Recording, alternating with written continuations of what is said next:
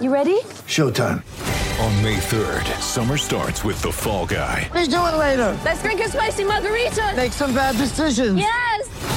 Audiences are falling in love with the most entertaining film of the year. Fall Guy. Fall Guy? Fall Guy. That's what the poster said. See Ryan Gosling and Emily Blunt in the movie critics say exists to make you happy. Trying to make it out? Nope. Because I don't either. It's not what I'm into right now. What are you into? Talking. Yeah. The Fall Guy. Only in theaters May 3rd. Rated PG-13. This is Derek Favors. Here's your Jazz Game Rewind. Lessons learned from tonight. Number 1, Rudy Gobert is a boss. Number 2, the Timberwolves, despite a really great effort, do miss Jimmy Butler. And number 3, Kane Fitzgerald just really likes to blow his whistle. Oh wait, we already knew that. What's up, guys? I'm Lily, and this is your Jazz Game Rewind. Minnesota came to town, and after 3 days of glorious rest, the Jazz looked, well... Left-hand drive, underhand, right-hand scoop at the cup and in! Oh, a masterful move! Yeah, we'll go with masterful. The most masterful guy on the court, though. Wraps around Towns to Gobert, dunks. Hands off to Gobert. Rises high with the right hand. Cocks and hammers. Lobs it high to Rudy and he'll dunk. Yes, Jazz fans, it was your favorite Frenchman. Rudy ended the night with 26 points, 15 rebounds, but most importantly... Elite's attacking Gobert. Blocked by Gobert again! Oh, Gobert land is a mean, vicious, awful place to go if you don't have a little escort. 4 blocks, just 1 away from his career game high. Rudy, you shining Stifle Tower, are the player of the game in my book. The Timberwolves, missing their star player in Butler, did not go down without a fight. Cross the lane, Teague intercepts it and dunks, and Quinn Snyder's going to take a timeout. The Jazz had 18 turnovers, and the T-Wolves capitalized. Andrew Wiggins had 24 points of his own. Minnesota's other hot shot, though, Cat met Kane, and Kane did what he does best. Towns was ejected in the second quarter by Kane Fitzgerald right in the midst of a Utah 20-6 run. Let's throw it down to David Locke and Ron Boone, who saw all that fun up close. You know, one of the game plans on him was to not overhelp. You know, give Mitchell Rudy. Driving to the rack, foul, finishes! Another bucket in the restricted area.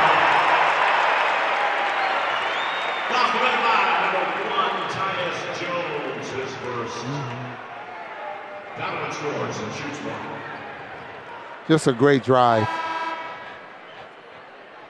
He's getting where he can finish in traffic, which is remarkable. You remember he couldn't at the beginning of the year. He could not, no. And he started working on the little push shot, but now he's getting to the point where he's shooting.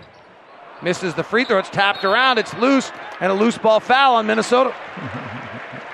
For those who don't remember that stage of Donovan earlier this year, he started 21 of his first 43 at the rim for 47%. He then made his next 64%. So Rudy Gobert goes back to the line with the Jazz up 8, their largest lead of the night.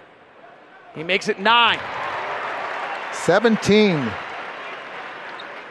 And 13 of them in the quarter.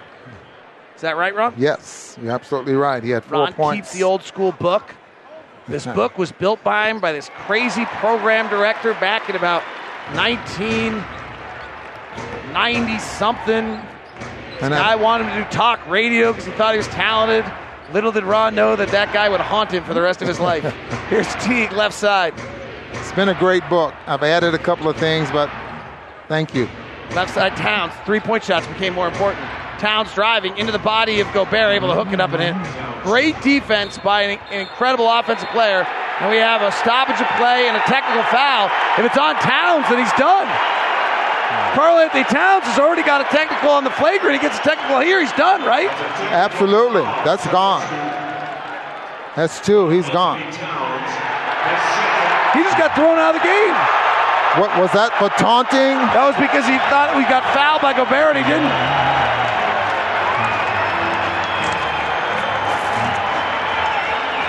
Wow. Karl-Anthony Towns has been ejected.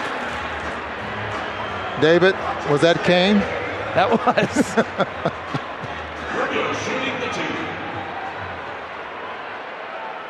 And he paused, by the way. I think he realized what he was doing.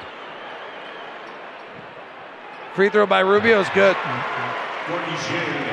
Those tags came in the last 2 minutes.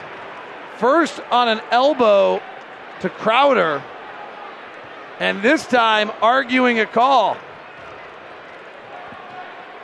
So the Wolves are now without Towns, without Butler on the back end of a back-to-back if the Jazz don't win tonight. Yes. I mean, this one's now on a silver platter. Donovan, high pick and roll. Crosses over on Teague. Steps back for a long two as the shot clock, or the shot down to 4, and he hits. Jazz by 11. Teague trapped, can't get the shot off. Utah by 11, they close on a 20-6 run. Kane was not finished, though. At the end of the fourth, Jeff Teague was also ejected after a cheap shot on Ricky Rubio. And the Jazz shot 35 free throws in the game. Our superhero Rudy Gobert shot 12 of 14 of those. The last time a Jazz man had at least 12 made free throws at 85% or more was D. Will in 2009. Stat of the night, my friends, and we can thank Kane Fitzgerald for that. That about wraps things up for us on a very eventful night at Vivint Smart Home Arena. The Jazz play tomorrow in Sacramento against the Kings at 8 o'clock p.m. They return home Monday to take on the Magic here. Game starts at 7 and tickets are still available at utahjazz.com. Don't forget to listen to the postcast and the full game by David Locke and Ron Boone, all up on LockedOnJazz.net. Thanks for tuning in from Vivint Smart Home Arena.